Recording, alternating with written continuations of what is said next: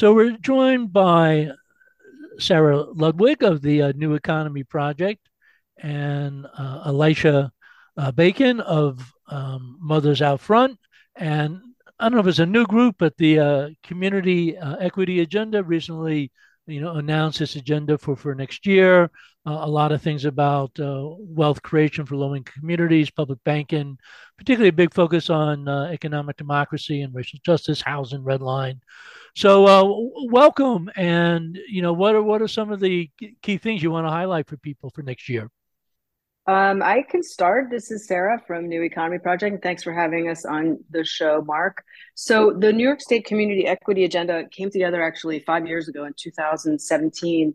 And it's a statewide coalition of groups from all corners of New York that are engaged in organizing in their communities, in creating affirmative housing, workplace, financial institution, and other vehicles that really make sure that people have control over their lives and so forth. And really, the whole mission of the equity agenda is to bring groups together that are doing work in their communities to change the way New York even thinks about policies around economic development so that they are bottom up, so that they are fundamentally about racial justice and cooperation and economic democracy. And so we're really, really excited about our platform. And we're going to talk to you about specific aspects of it. And I don't know, Elisha, if you want to start out by talking about the New York State Public Banking Act, because that is really kind of a big thing that's going to be on the coalition's agenda for the coming year, something we're going to get done in New York State.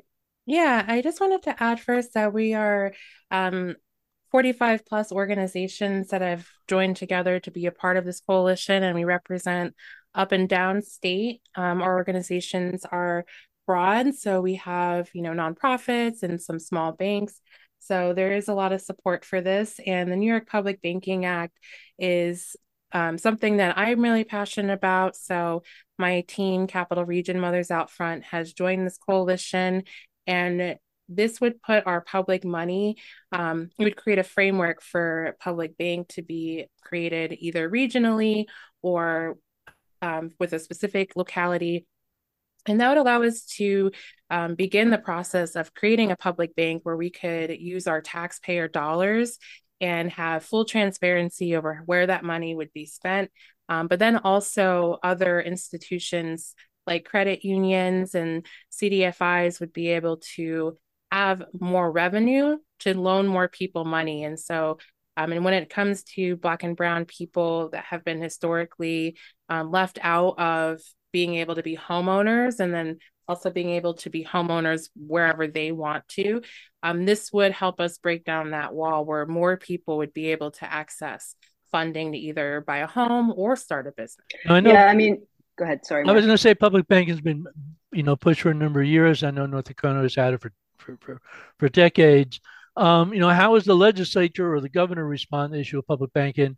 And with Brad Lander being a new city controller in New York City, is there more moving down in the city towards a public bank system?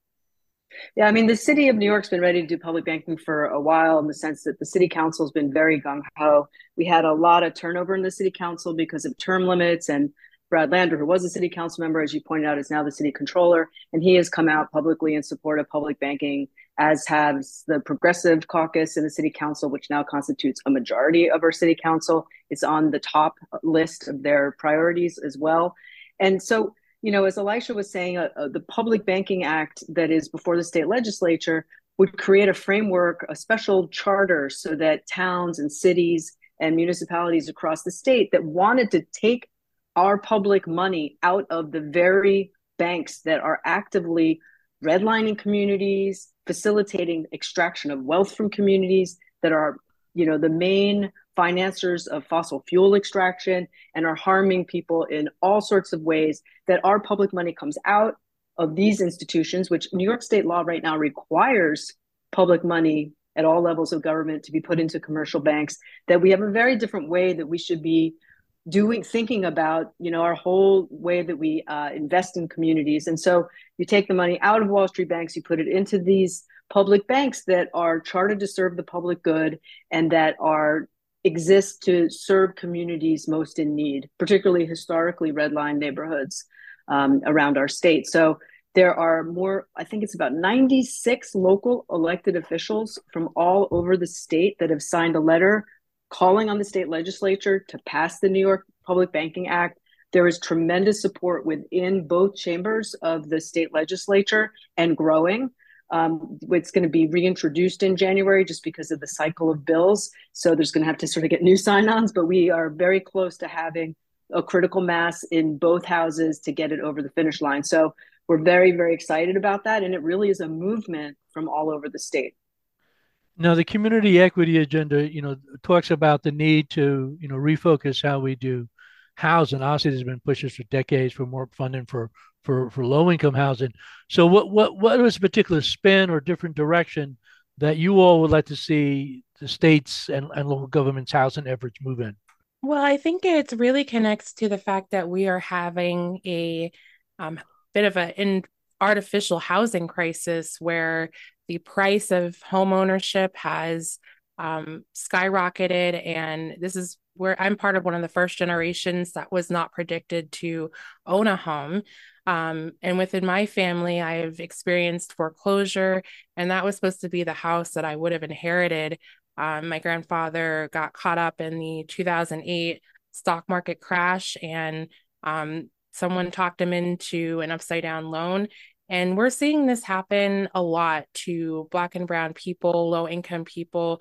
And so it's more than just being able to buy a home, but it's actually being able to get a good deal on it. And this movement is also considering how we can crack down on fintech. That the New York State Department of Financial Services and the Attorney General can stand firm against this financial technology that's evading regulations and is still targeting people with being able to pay more for loans when they have less money. And we want to increase the value that Black and brown bodies are able to retain within our communities so that we can get access to education, get access to security through starting our own businesses, owning our own homes, and be able to retain that versus spending on everything. And renters make up, about 50% of the state. And so we are talking about being able to take some of the people who are renting and turning them into homeowners so that we can bring down the renting costs and increase that wealth that can be kept in communities instead of going to Wall Street. And Mark, I know our time is limited, but I think a lot of listeners are going to be also interested in the Equity Agenda's push for a Tenant Opportunity to Purchase Act, or TOPA. It's a hot item among housing justice advocates around the state, and it's a real platform plank of this coalition, which is that New York State would pass a law that gives tenants the first right to purchase their building when the landlord sells it, when they go up for sale, and then to operate their buildings collectively as a co-op in their shared interest. So that's something really important. And also good cause eviction, getting the state to pass a law that makes sure that we have good cause evictions so that we have the housing stability and economic security for tenants across the state that we just so desperately need. So we have less than a minute. So I'll ask a two-part question. You mentioned this has been going on for 5 years.